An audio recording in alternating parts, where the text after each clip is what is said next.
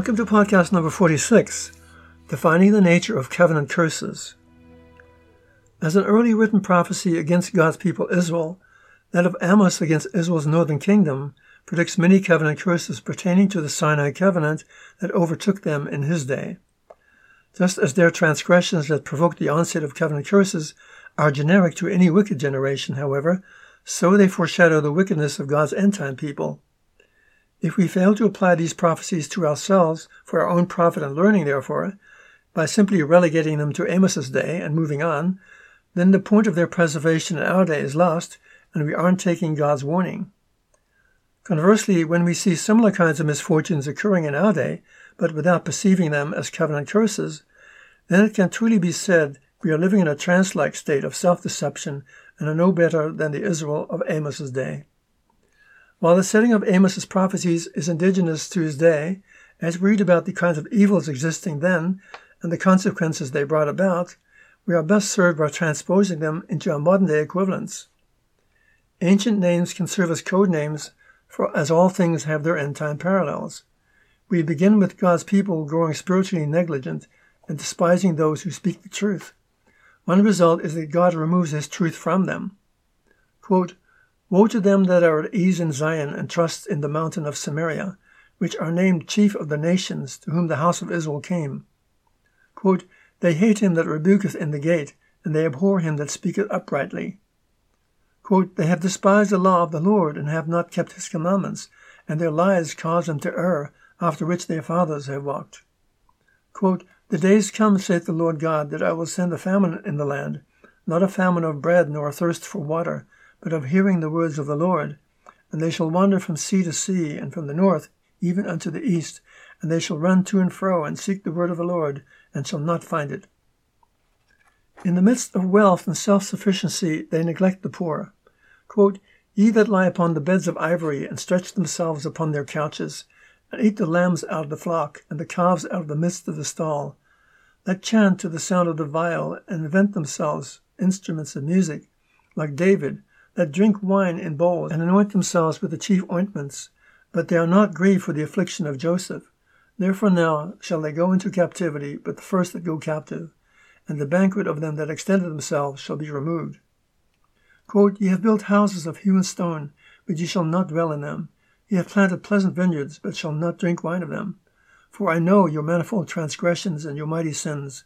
They afflict the just, they take a bribe, and they turn aside the poor in the gate from their right. The Lord inflicts his people with scarcity, drought, and pestilence to persuade them to remember him. Quote, I have also given you cleanness of teeth in all your cities, and want of bread in all your places, yet ye have not returned unto me, saith the Lord. And also I have withholden the rain from you, when there was yet 3 months to the harvest, and I caused it to rain upon one city, and caused it not to rain upon another city. One piece was rained upon, and the piece whereon it rained not withered. So 2 or 3 cities wanted unto one city to drink water, but they were not satisfied. Yet have ye not returned to me, saith the Lord. I have smitten you with blasting and mildew, when your gardens and your vineyards and your fig trees and olive trees increased. The palmer worm devoured them, yet ye have not returned unto me. The Lord brings upon his people his day of judgment, a time of darkness and mourning. Quote, The day of the Lord is darkness and not light, as if a man did flee from a lion, and a bear met him, or went into the house, and leaned his hand on the wall, and a serpent bit him. Shall not the day of the Lord be darkness and not light, even very dark, and no brightness in it? Quote, I will cause the sun to go down at noon, and I will darken the earth in a clear day. And I will turn your feasts into mourning, and all your songs into lamentation. And I will bring up sackcloth upon all loins, and baldness upon every head. And I will make it as the mourning of an only son, and the end thereof as a bitter day. Quote, The songs of the temple shall be howlings in that day, saith the Lord God. There shall be many dead bodies in every place. They shall cast them forth with silence. Enemies too powerful to withstand invade the land, leaving the population vastly diminished. Quote, An adversary shall be even round about the land. They shall bring down thy strength from thee, and thy palaces shall be spoiled. Quote, The flight shall perish from the swift, and the strong shall not strengthen his force, neither shall the mighty deliver himself. Neither shall he stand that handleth the bow, and he that is swift of foot shall not deliver himself, neither shall he that ruleth the horse deliver himself, and he that is courageous among the mighty shall flee away naked. Quote, the city that went out by 1,000 shall leave 100, that which went forth by 100 shall leave 10. Quote, your young men have I slain with the sword, and have taken away your horses. I have made the stink of your camps to come up into your nostrils, yet ye have not returned unto me. No one will escape God's punishment of the wicked. Quote, I will slay the last of them with the sword. He that fleeth of them shall not flee away, and he that escapeth of them shall not be delivered. Though they dig into hell, yet shall mine hand take them. Though they climb up to heaven, thence will I bring them down.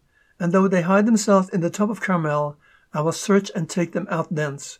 And though they be hid from my sight in the bottom of the sea, thence will I command the servant, and he shall bite them.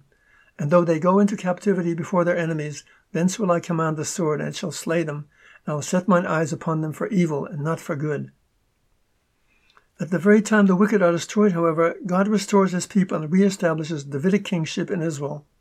Quote, in that day I will raise up the tabernacle of David that is fallen, and close up the breaches thereof. And I will raise up his ruins, and I will build it as in days of old.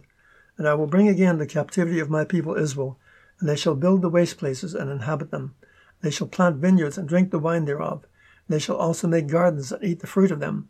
And I will plant them upon their land, and they shall no more be pulled up out of their land which I have given them, saith the Lord thy God. Thank you for listening. Catch you again next time.